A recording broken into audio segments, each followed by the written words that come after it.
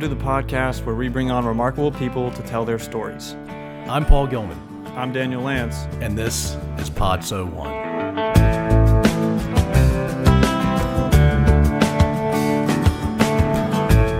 Cody Miller has lived the kind of challenging life that most of us can't imagine. She was born to parents that struggled with heroin addictions and became a mother and wife at the age of 16. She divorced at age 19 and went on to develop an addiction of her own. She ended up using for the next 14 years, which sadly resulted in the loss of custody of her son during his high school years. Cody has now been clean for the last 3 years. She's working the steps, she's involved with NA, and her son is now back in her life. Now a master barber, Cody has turned her attention to those in need with her nonprofit, Fades for Faith. Fades for Faith provides free haircuts and scholarships for disadvantaged young men in the foster care system. You can read more and donate at fadesforfaith.org. So here's Cody Miller. We usually like to start with tell us about where you grew up and what it was like growing up where you grew up. Are you from Atlanta? Are you from San Diego? I have no idea where you're from. No, I'm from Atlanta. Okay. Atlanta. So this part may be a little sensitive to hear for some because I didn't have the best upbringing. But I was born in actually at DeKalb General Hospital, and my parents were older whenever they had me. My mom turned 37 the day after that she had me. My parents had struggled with a heroin addiction for a long time. They had, it was all opiates. So that's how my childhood started, was with two parents that were heroin addicts, and the stuff that came along with that, like not holding down steady jobs. We didn't really move around a lot, but I really don't ever remember my parents working. There was a lot of hustles, a lot of selling of drugs to make ends meet. So, and that's what it was. It was the bills barely being covered and not really much money for anything else except for their habit. So, that's a lot of how my childhood went, was spent riding in the back seat of a car to go cop dope. Did you go to school? Yeah, I did. Whenever it became the age to start school, my parents moved us out of DeKalb County out to the country, so that we could live a slower paced lifestyle. And I think really to get my dad out of the city. He did a lot of, drug sales, and they had just gotten so bad off the heroin that they needed to get him out. So they moved us out to Adairsville, Georgia. So I grew up in a little bitty country town where the high school was like Friday Night Lights or whatever, that movie, where it's based all the way, everything's based around the high school football team. And I grew up cheering and playing sports and homecoming court, and a lot of that was motivation on my end to do things. My parents weren't really involved with going to my games or any of that. I wanted to do it, so that's what I did. Are you an only child? No, I have 3 older siblings. So from me to the next one up, we're 7 years apart. And then from me to the oldest, we're 17 years apart. Oh, gotcha. So when your parents moved you guys out to that small town, did their lot in life improve, or did it basically stay the same?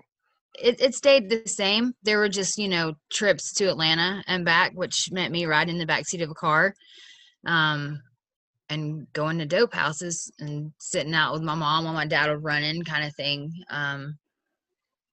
So yeah, I think that they got off the heroin, I believe, or didn't do it as much, but they were into pain pills just as hard. So did they try to protect you from it even while you were in the back seat, with them as they went to cop dope? When you say protect me from it, as in like see them shoot up? Or like keep you from doing any of it, consuming any of it, or or even letting you see? No, like I didn't see, they wouldn't shoot up in front of me, or, they would always go into the bathroom or something like that. But as far as me being exposed to it, no, like they did not want me to do it. That was not okay. Not by any means. They held me to a different standard to which they lived. Mm. Yeah, and heroin. When I was growing up, I was born in the late '60s. As a teenager, I was told that it was the most addictive substance on earth. And I think at the time, I think most people believe that. I think some would argue that maybe crystal meth is as addictive, if not a little bit more addictive. But heroin is an extremely addictive thing. And so once you get hooked, very few people are able to recover from that. But we'll come to that as it relates to you personally in a little bit, Cody. So when you were a toddler, you were a 5-year-old, you're just entering school age, that's your parents behaved in a certain way, and that was your normal, right? Right. Absolutely. At what point did you realize that it wasn't normal? Well, I knew from a very young age, like kindergarten, first grade, that, you didn't talk about this at school. It was not to be talked about. It was wrong. I knew it was wrong. I knew it wasn't okay. But I remember seeing people like going to spend the night with my friends in elementary school and seeing their lifestyle as far as the materials that they had, their parents going to work every day, routine that I had never experienced. My parents were, either once we moved out to the country, like they were at home. They didn't go to work. If they were gone, I knew where they were at. They were either gone to a friend's house, which was usually to go pick up something, or to the grocery store. But so I started seeing, different patterns, and that it wasn't normal. But I remember, like Dare coming to school and them asking if they had ever seen anybody do drugs, or if their parents had ever, smoked weed or whatever. And I remember other kids raising their hands, and I would go home and be like, Mom, so-and-so raised their hand when they asked at school if their mom and dad did drugs. I can't believe they told on them. And this was in elementary school. So I was very hip to what was going on.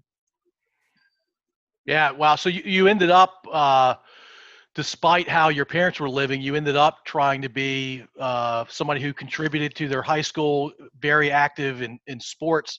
It sounds like fairly active across a lot of dimensions. How were you able to do that given where you were living?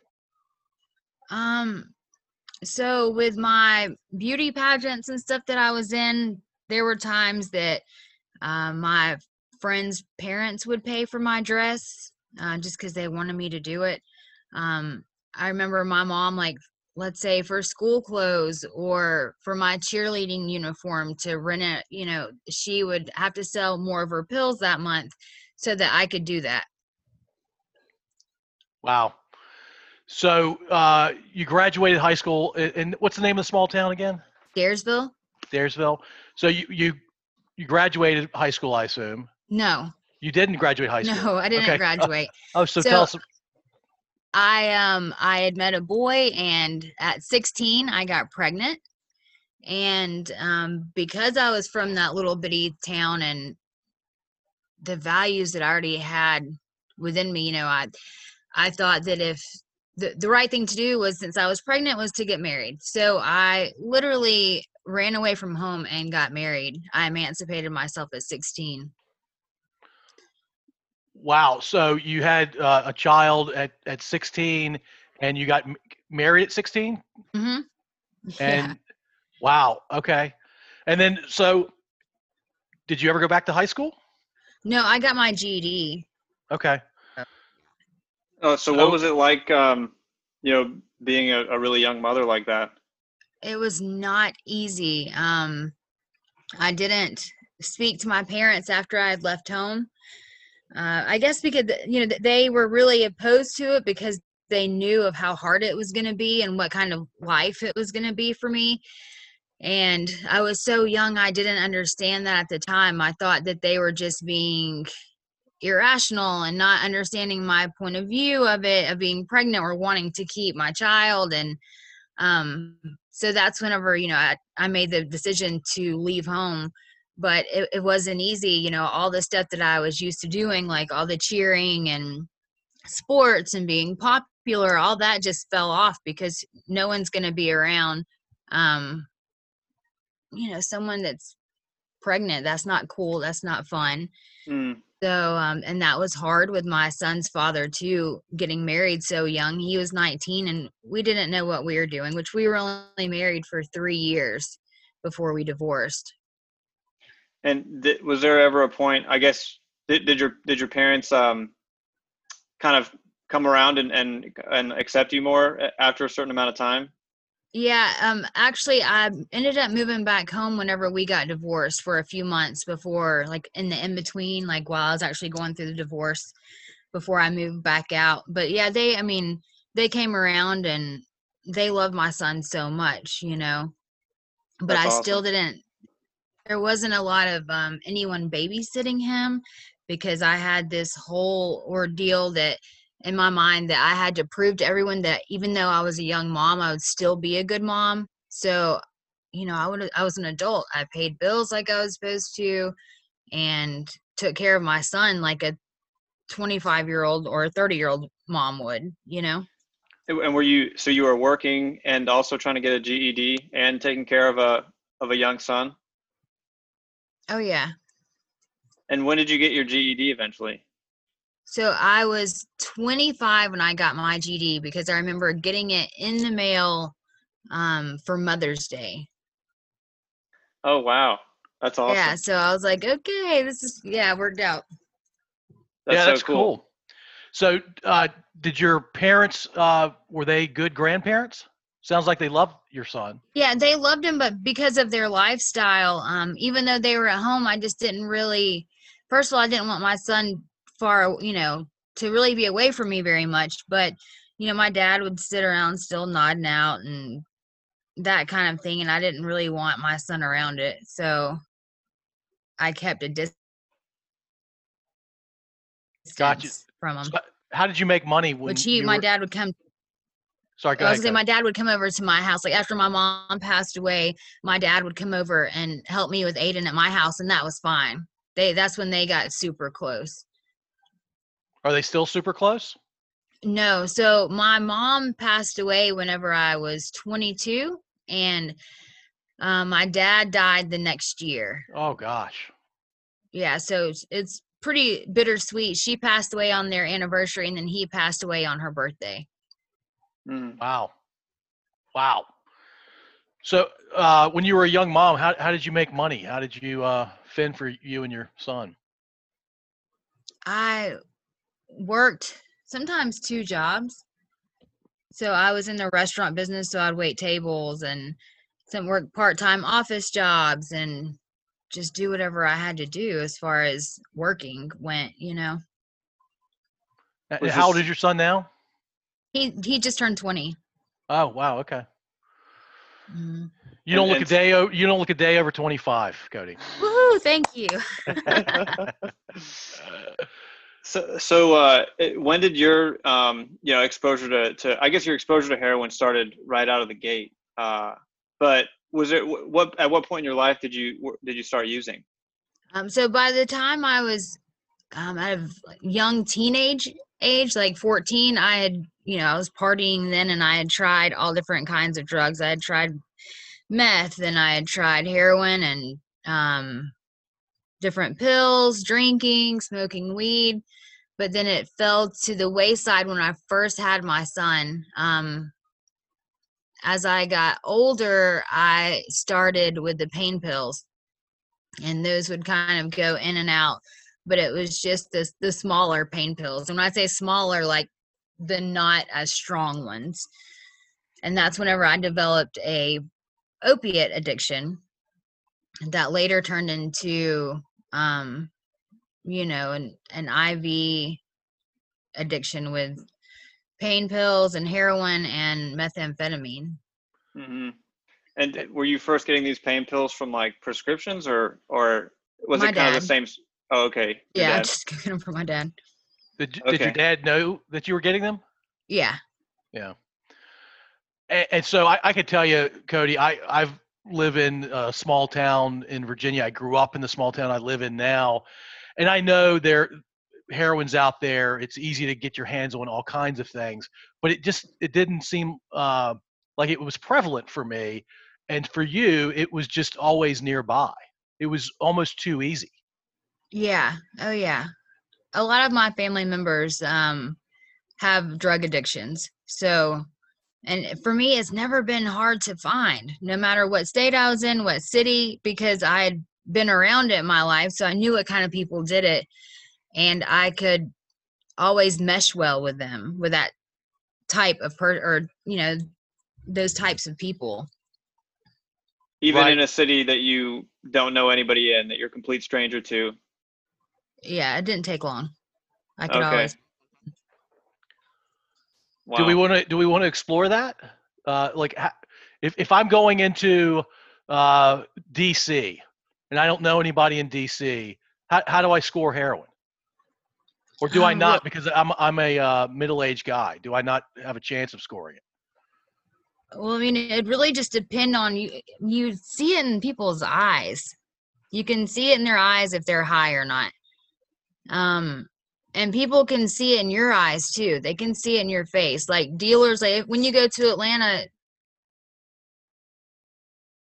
they can look at you and know if you get high or not, and they'll offer it to you. In bigger cities like that, smaller cities, it's just real risky.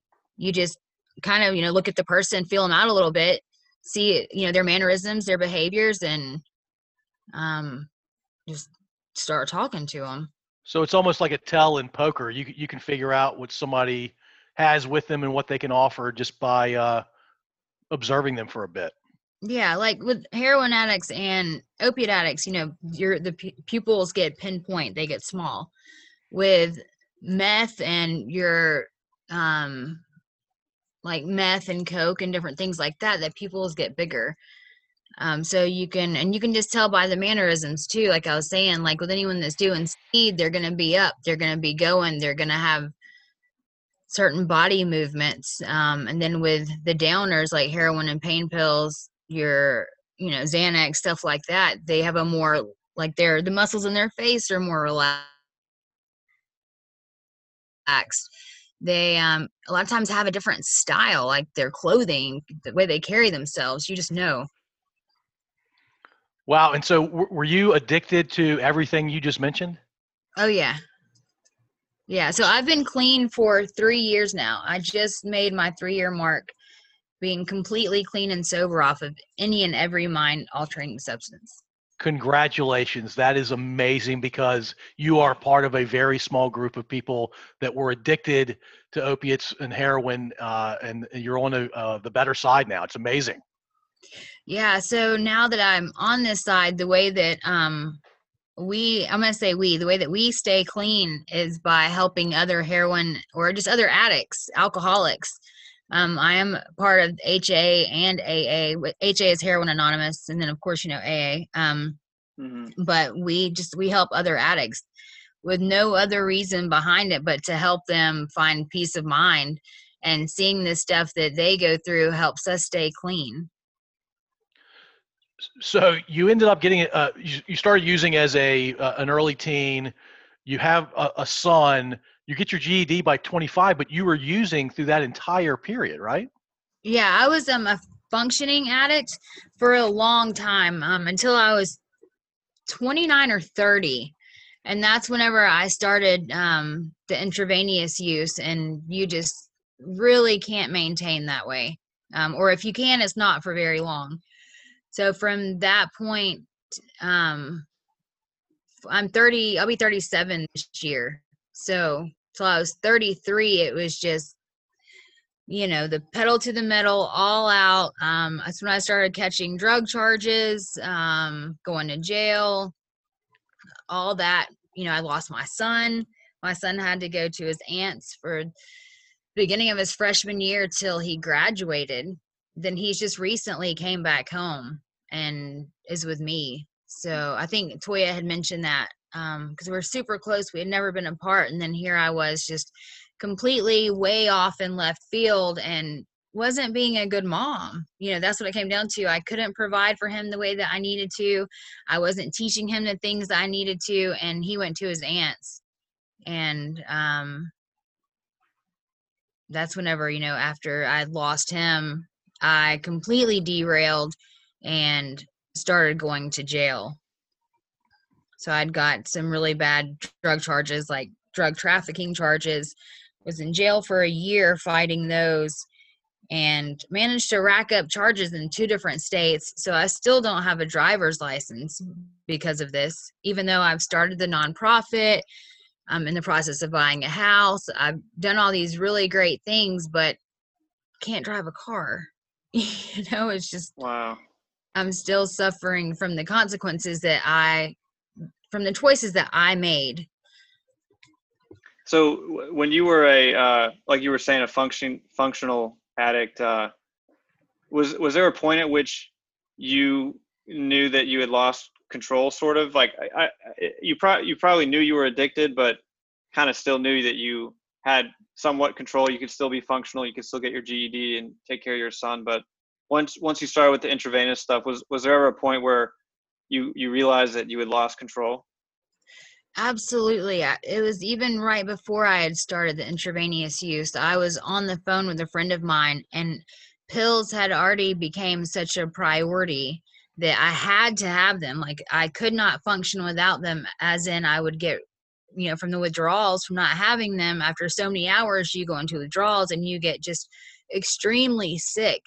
And there were many times that I had to, like, we couldn't go do something, or we had to wait around for an extra hour so I could go get pain pills to go do a family event or an outing. That's when I knew I was in trouble. And I remember being on the phone with a friend of mine and not being able to function. I was like, this is just getting crazy. I don't know what to do. I don't know how to stop. And instead of trying to figure out how to stop, I went head first into, being sick and not being able to get pills one day, to someone had something, and the only way that they had a pill, that the only way you could do it was through, shooting up. So instead of just being sick, I wanted to be well. So I shot up, and that's where it started. Mm. And it sounds like you were addicted for what, 18, 19 years of your life? 14 years. Wow. Okay. That's the consecutive time period. Oh, got it. So you were intermittent as a teenager, and then consistently for 14 years. Yeah. So were you still addicted when you and LaToya met, or had you already? No. So I was actually in a rehab. Okay. Let me back up. I'd got in trouble for drug trafficking, and I had been in jail for a year waiting, and fighting those charges. And instead of just going to prison, which would have been the easiest route, I knew that would not help me, that there's no way that was going to help me by going to prison. I would have been home quicker, but I knew as soon as I got out, I would have been right back on the streets doing the same thing with the same habits. So I fought to go to a rehab, an intensive all women's rehab that was long term. So I actually got that completely by the grace of God. So I went to that rehab, and it was towards the end of the rehab or the intensive program that I had met Toya. She came in with a job readiness program, and I had already went through one and was starting school from the rehab, which was barbering school. And that's where I had met her, and we had clicked, and she, even after that time period was over, we've still stayed in touch, and she had nothing to gain by talking to me. Nothing. And I knew that. And this is part of where, like I was saying, as far as like as an addict on the other side, on the recovery side, we just help people because we're just trying to get them relief. We're trying to give them a hope that things can get better and that they will get better. And she was that for me. She cheered for me on the sidelines as I was going through school. I graduated school, and then the job that I have now, which is remarkable. I do very well for myself. She was cheering me along through that. And then with a nonprofit, she's just always been on the sidelines since I met her. She is a very big-hearted, very powerful force. And so you are very fortunate that Toya was part of your life. Absolutely. So you would have faced, just so our listeners understand, and so Daniel and I understand, you were in prison and then you had an opportunity to go through this intensive rehab. Was your day-to-day very different in intensive rehab than it would have been or was in typical prison setting? So in a prison setting, you're doing your time. You know how much time you've got, you know what you've got to do, so you're just getting by. You know, with this intensive rehab, they taught me all kinds of things like boundaries, what boundaries are and how to set them. Simple things that people should be taught at a younger age, but I obviously was never taught that. How to handle everyday situations or just life situations. Because if it was really bad, if something happened in my life that was really bad, I got high. If something was really great, I got high. Instead of just feeling normal emotions like most people do, you know. So they taught me that. They taught me a lot about trauma and what trauma looks like and how to, I guess I could say, recover from trauma, like how to actually face it and deal with it.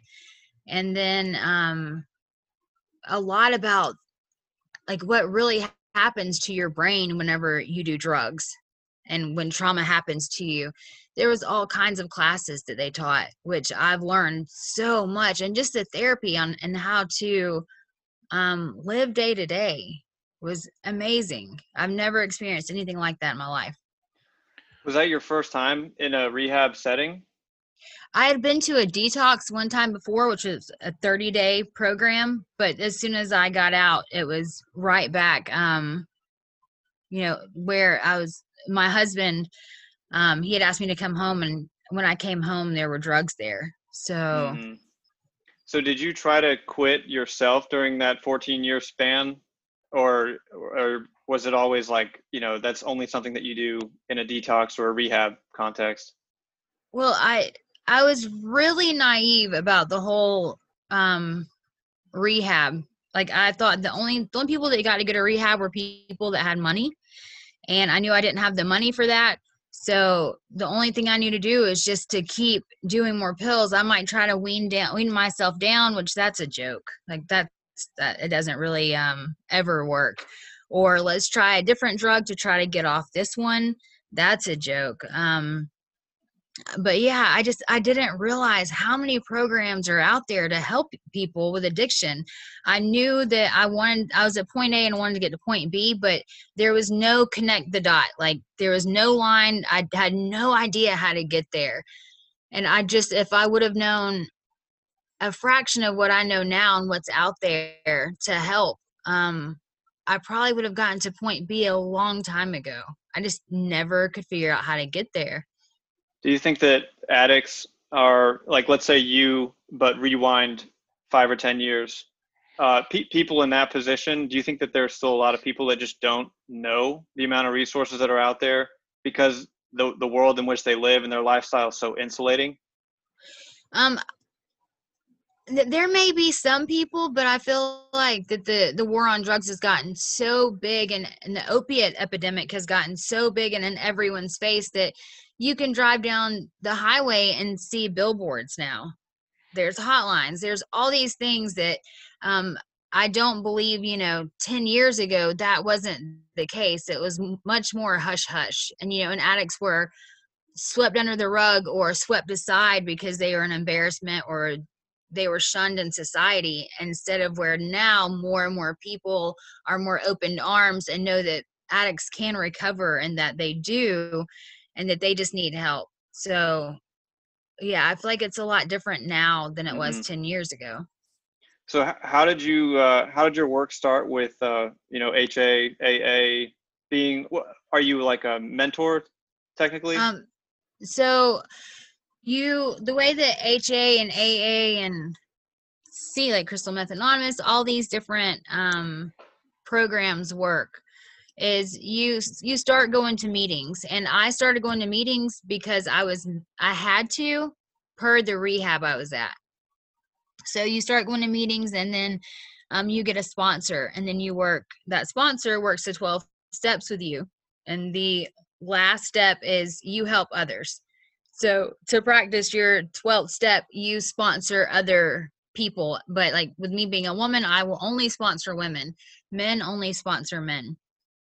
And so do you ever complete the 12th step, or are you basically doing the 12th step the rest of your life? You're doing the 12th step for the rest of your life, but then every now and then you can go back through and redo them. So like I've finished the 12 steps with my sponsor, but my sponsor moved away, so I will now get another one and probably go back through them. Oh, cool.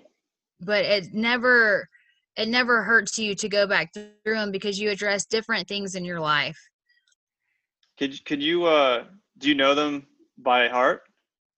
The 12 steps, I Yeah. can't just like being on the spot. I can't recite them. Daniel's doing what I typically do. Yeah, no worries. So you'd have a sponsor, but you could also be sponsoring somebody while being sponsored. There's like a lineage. Yeah, absolutely. So Okay. they actually call them like my sponsee could meet my sponsor, and I would say this is your grand sponsor. I like Yeah. it. Did you coin that term, or was that already out there? Oh no, that's been out there for years. Do you have any grand sponsees? No, I don't even have a sponsee right now. I just finished my 12 steps, and it took me over a year to do it. That's not for like everyone doesn't take that long. It's just what my sponsor did. So I raised my hand to sponsor people. So then someone will come and ask me to sponsor them. But That's because great. of COVID, we just started meeting back in person. Yeah, strange times, right? I assume your sponsor is going to be really close to you the rest of while you're both still living, right? Oh yeah, yeah. That's awesome. So jumping back to when you were a teenager, who were the biggest influences in your life when you were 14, 15 years old? So my grandmother and one of my uncles whom didn't do drugs and were very straight-laced. And they both died whenever I was around. So my grandmother died when I think I was 12 or 13, and then my uncle died, I think when I was 14. And so they were the ones that I looked to guide me so that I wouldn't grow up like my parents. And then with them passing away, I was pretty much lost, I didn't know. I just kind of gave up in a way. Yeah, and 14-year-olds aren't very worldly, right? They just don't know. And to your public awareness point about the billboards, there wasn't an awareness of how big the problem was in small towns and big cities. And yeah, you were just in this horrible vacuum that led to a pretty tough road, a really tough road. Yeah. I mean, Yeah. like I said, I was 14, and I remember thinking, or whenever my uncle had died, I remember thinking, oh my God, like, no, it was my uncle died. No, my grandmother and then my uncle. That's right. So when he was the last one, I just remember thinking like, oh God, like, what am I going to do? Like, I have no chance in making it now. How am I going to have a normal life? And I don't think that that's normal for 14-year-olds to think. Not at all. I think you probably had a lot of you're really with it. I mean, even from the young age, knowing not to rat out your parents in school, to knowing, at the age of 14 what the right way was and what the wrong way was. It's like, I think that your life is a really powerful testament to what, how circumstances can land you in, hot water from your childhood, but at the same time, your story is pretty incredible, and that even after a 14-year addiction, you were able to recover from it for 3 years. So it really is very cool. Thank you. It's amazing. And you don't just recover from this, like, you really have to work at it all the time because it's so easy for us to slip up. I had read one time that only 1% of intravenous users will get off of the needle and stay off of the needle. 1%, like, that's hardly nothing, So we really do have to work at this all the time. Like, can I go into a bar where people are drinking? Yeah. Do I really have an interest in that? No, not at all, because I don't drink. But it's just little things that, you know, we don't put ourselves in certain situations or around certain people. Like there's, you know, a lot of this is addiction is just it's not the root of the problem. It's just, I'm looking for the right word. It's all good. It'll come to you. Yeah. Okay. But yeah, so it just, Mm-hmm. the addiction is just where there's really a brokenness inside of you, and that's how you react to it. So even though the addiction part, like the using of drugs, is gone, there's still the mind, that, you know, things that go on to where I have to stay on top of it too, which is through God, you know, conscious contact with God. And that's just a big part of it. Mm-hmm. Yeah, I mean, brokenness inside and not having somebody there to help you along. I mean, it's incredible that you are where you are now, given those facts as a teenager. Thank you. So you're, you know, with HA and your life, do you see people kind of fall off the wagon ever with HA, and do you fear that happening to yourself? I see it all the time. All the time. People that have had years clean, they might go out one time. And when I say go out, that means like they've relapsed. They've went out and they've used one time and they overdose and die. Like this is a common thing that we see all the time. And it's really, really sad. And then even, you know, seeing someone that's relapsed and seeing them high, it's so heartbreaking. So heartbreaking, because you don't know if they're going to come back or not. You don't know if they're going to survive through this relapse that they've had. And for myself, I'm terrified of it. I am absolutely terrified of relapsing, because I have worked so hard to be where I'm at, so hard on the relationships with the people that I have in my life. And I would lose all of that in just a matter, of weeks. I would lose everything I've worked. I've cried about, I've like blood, sweat, and tears about. It would all be gone. So yeah, it is. It's terrifying. And you've been through it once, losing basically everything. And so I can totally see that. Do you think that it would be so for people that have already been addicted previously? Does it really just take just the one time for a relapse to happen? Yeah, absolutely. Yeah, one time, because that one time, it's an obsession that starts in your head to where it's like a light switch. Like as soon as you use, that light switch goes on and you are obsessed with it. Obsessed with using, with getting high, how to get high, and you just go down a rabbit hole with it. Cool. Well, let's talk about some of the stuff that you've built with all the blood, sweat, and tears, you know, with your master barber status and all that stuff. Like, how has that been, you know, setting up a business and running the business?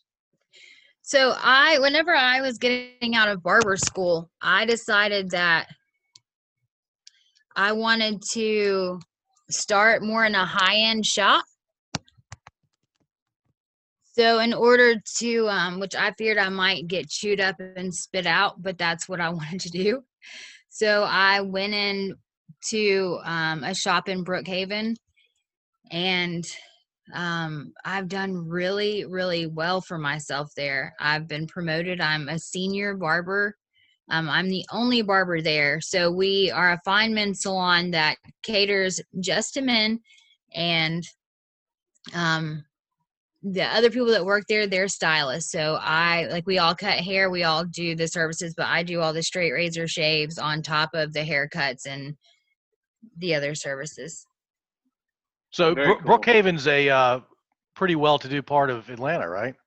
Yeah, it's right beside Buckhead. So it's the overflow from Buckhead, and these are $50 haircuts. So they're not cheap, you know. And do you establish like relationships with the clients that come in? Like, do you have regulars? Oh yeah. And it's just so bizarre sometimes, because I have some bigger named and reputable clients like say like the mayor, and they have no idea what I've been through.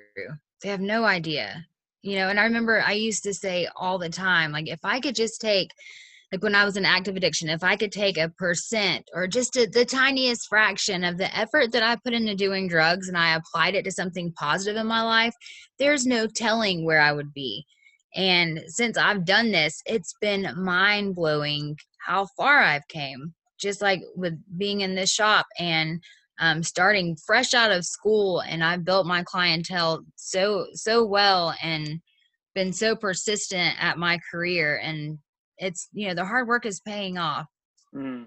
That's awesome. That is so cool. By the way, you may have noticed Daniel and me smirking when you said I think you said reputable, or gave us the impression that you have some maybe Atlanta famous folks that you cut hair for. They're welcome to join our podcast if you want to hook them up with us. Right. I know quite a few people, so. I've got your contact info, Cody. Okay. So when you're doing the barber, what's the verb for it? Barbing? Barbering? Barbering. Yeah. It is. Okay.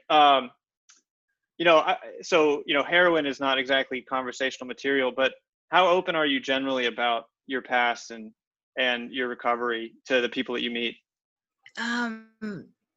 So at work, because let's be honest, people, I said a lot of people are so open arms with addicts, but a lot of people aren't. They are still very judgmental. They are still harsh and better than. So I don't bring up my addiction. There's a lot of people that I've worked with over the last year that still don't have any idea. Some people know, and a lot don't, because that's something that I've been tied to for so long and labeled with drugs, and I didn't want to continue that label. So are you going to tell people that you were on this podcast? Yeah, I'll tell some people, absolutely, but not all the people you run into, right? No, which a lot of I talk about the nonprofit a lot at work.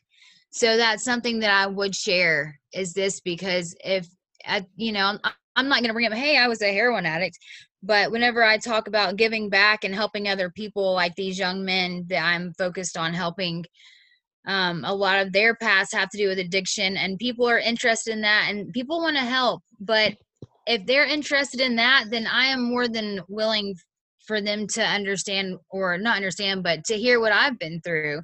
They gave me the motivation to want to give back. I think it's really brave of you, and I think that if they were to listen to this, they would know that you're a straight shooter and an honest person. So I don't think you have anything to worry about. But why don't you tell us about the nonprofit that you started then? Okay, so this is super exciting for me. I had done a veterans event when I was still in school, towards the end of my schooling, and it was like free haircuts for veterans. And a woman had approached me and asked me if I would come to this foster home, no, not a foster home, a group home for these young men and do haircuts, because they didn't have money in the budgets for haircuts. And I was, absolutely interested in it. And but my contact with her kept falling short. Like, we would phone tag, or it fell. So the want to do this really started, like a little fire started inside of me. And the more that I looked into some of these group homes, like the Covenant House and Atlanta Center of Self-Sufficiency, I started learning more and more about these young men. A lot of them have been through some really horrifying things, like sex trafficking. They've been rescued through sex traffic busts, like sex traffic rings, where the police have raided these and brought them in. So they're homeless. Some of them have had drug addictions already. Some of them have, they're part of the LGBTQ groups and have been rejected by their families. A lot of them have been molested at young ages, which led to that. And the streets can be so welcoming, and I'm very aware of how welcoming they can be. And when I say welcoming, as in selling drugs, there's gangs that will invite them in with open arms, and there's prostitution. So I feel like, with some of these group homes, if I can just have a few minutes with each one of them, so about 20 to 30 minutes, I can put whatever positivity I possibly can into these young men. So my target group of these, or target age group, is from like 16 to 22. So if I can help them in any way, what I do is I have them write down on an index card while they're getting their hair cut their biggest dream, whether it be like being happy, or a lot of them want to be famous rappers, or whatever it may be, so that I can pray for them. And no matter how hard these young men are, whenever I ask them if I can pray for them, I've not had one yet say, no, I don't want you to pray for me. They have like this softer side that appears for a minute. And a lot of these young men, with the foster care system, they have been abandoned by their parents, which put them in foster care. Then they've been rejected, so they're older in foster care, or they're at the age where they're aging out, which aging out of foster care, they are pretty much just kind of put on the streets, like you're to do for yourself at this point. So if I can put anything, like I said, anything positive in them at all, if just one or two words sticks with one or two of them, then I've done my job. So I offer them grooming services, but I'm also going to offer this first year 2 scholarships to barber school. So they can go through barber school, they'll have a trade, and they'll graduate debt-free. And I will be able to mentor them along the way as well. Are you a one-woman nonprofit, or do you have people helping you? No, I'm by myself at this point. And you're bankrolling the entire thing with the scholarships and everything? I've got a couple people that have vouched to pay for these, but I've worked a deal with the owner of the school. So Okay. It's actually the school I went to. Wow. Very, very cool. So tell everybody the name of your nonprofit and where they can learn more about it. Okay, so the name of it is Fades for Faith. And you can go to Facebook and just put in Fades for Faith, and you can look up there. There's also a donation platform, which any donations and all donations help tremendously with this. But yeah, you can just read into it a little bit there. We're working on the website now, so that should be up pretty soon. Cool. Awesome. Yeah. And well, I work on websites for a living, so if you need help in that way, feel free to reach out. It's always better with Daniel. You offer up your services yourself instead of me offering them. I knew Paul was about to do it. No, but I may hit you up for that though. Please do. Yeah, I would honestly be happy to help. I think that's really incredible what you're doing. Yeah. I would say I need any help that I can get at this point, because I have been clueless on what I'm doing. I just knew that this was a purpose and something I had to do. So I have been winging it all along the way from getting my 501c3. Like I've just been, just the next step. Like, what do I do next? What do I do next? So yeah, I may call on you. Yeah, please do. How long is this? How long have you had this nonprofit? Like, how long has it been up for? So before COVID had happened, I just started going down to the group homes a few months. And I just got my 501c3 through the quarantine. I got my letters in for that. So I've been working on it for the last year. Okay. And I think that's a cool, maybe the last thing we can talk about is how COVID-19 has affected your life in these last couple of months. Well, we've got two more topics after that as well, Daniel. Our standard question, and then we're going to talk about her son. Oh, okay. Sure. Yeah. So you want to go COVID-19? Tell us about your experiences over the last 3.5 months or so. Sure. So with COVID, my shop was closed for 7 weeks. And so since I've gotten out of jail, I literally hit the ground running. Like through rehab. I outgrew the program, they said, because I was doing so much. Like, I have not stopped. So when COVID hit and I had to quarantine, it gave me just a few minutes to be able to sit down and do nothing. And my son had just moved home, so we got to spend good quality time together. And I really enjoyed it, because it's not always easy for me to not do things or not be in motion doing something. So I really enjoyed it. As far as the financial end, it was a little rough because, I wasn't making a paycheck. Even though we had unemployment, it still wasn't as much as my normal pay is. But I was super grateful for that anyway. But I just knew it was time to get back to work. So as soon as we could open our shop, I was one of 4 that came back. 6 of my other coworkers didn't come back till July, so that was another blessing. Just there was such a surge of people that needed haircuts. At least I know I'll always be needed with my profession. So that's may not be $50 haircuts, but hey, people still need haircuts. Right on. So, Cody, imagine that you're 25 years old. Okay.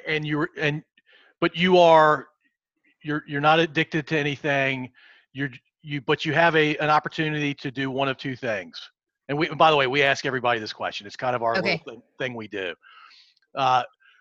Would you rather go down the path of being a stand-up comedian for a few months, or join the U.S. military? Remember, you're 25. You don't have a son. You're not addicted to anything. Join the military or become a comedian. I'm gonna say a comedian, because as far as joining the military, what I've seen from people coming out of the military isn't always so great. It's just as much trauma as if you were an addict.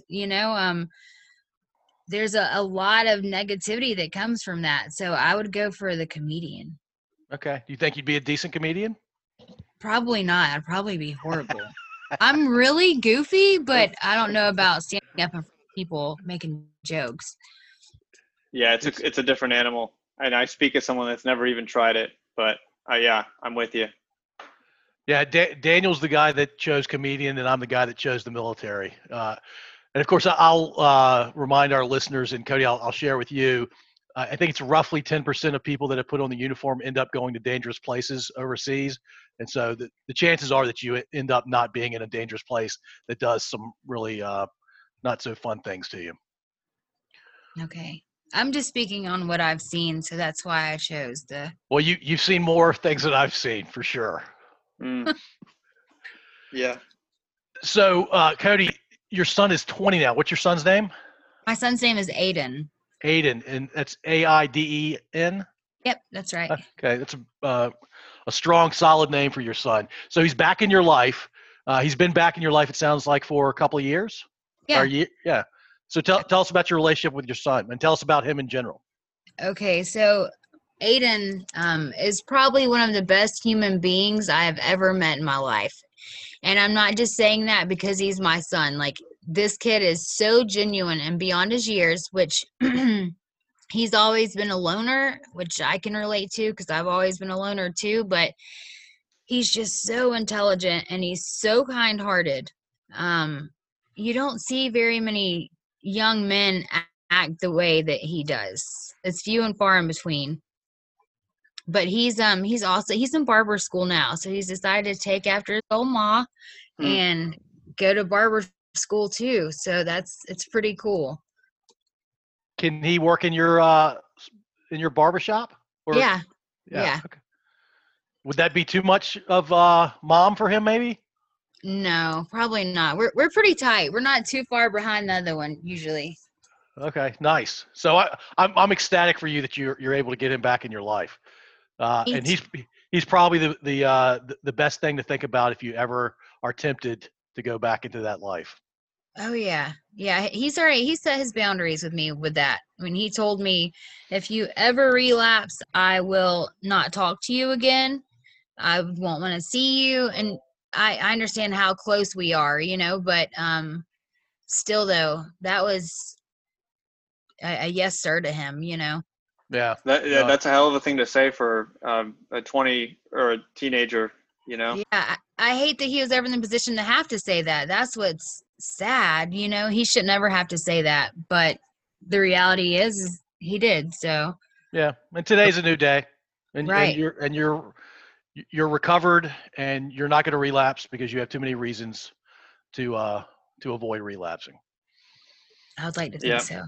Yeah, so we'll close with this, Cody. And by the way, it's been a pleasure talking to you, and we really appreciate your openness here. Tell us a little bit more about your relationship with LaToya.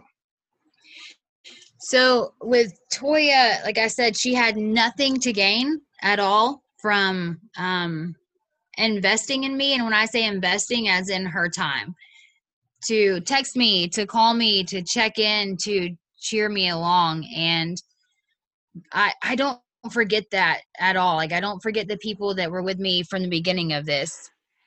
So I just have a lot of respect for this woman. And it was such an amazing time to be able to call her and ask her to be my realtor and to be able to invest back, a little bit as far as such a great period in my life to where I get to buy a house, so that was really cool. But yeah, she's just an amazing woman. She really is. Yeah, we had a good time talking to her on the podcast. I had the opportunity to work with her, and she's a force for sure. Mm-hmm. A force for a lot of good things. Cool. Well, Cody, it was great hearing about your story. I'm so happy that you're on the other side of what you went through, and we wish you nothing but the best. Thank you. And Cody, I might come down to Brookhaven for one of those $50 haircuts. He definitely. Yeah, I mean, look at that. He's a mess. Well, I can take care of it. That's for sure. Yeah, Dan, you just got to figure out the 8-hour drive or the hour and 5-minute flight. Yeah. Down to Atlanta. And then the 45-minute drive to Brookhaven from the airport if you're lucky. It'll all be worth it. It was very nice to meet you guys, and thank you for having me on your podcast. I appreciate it.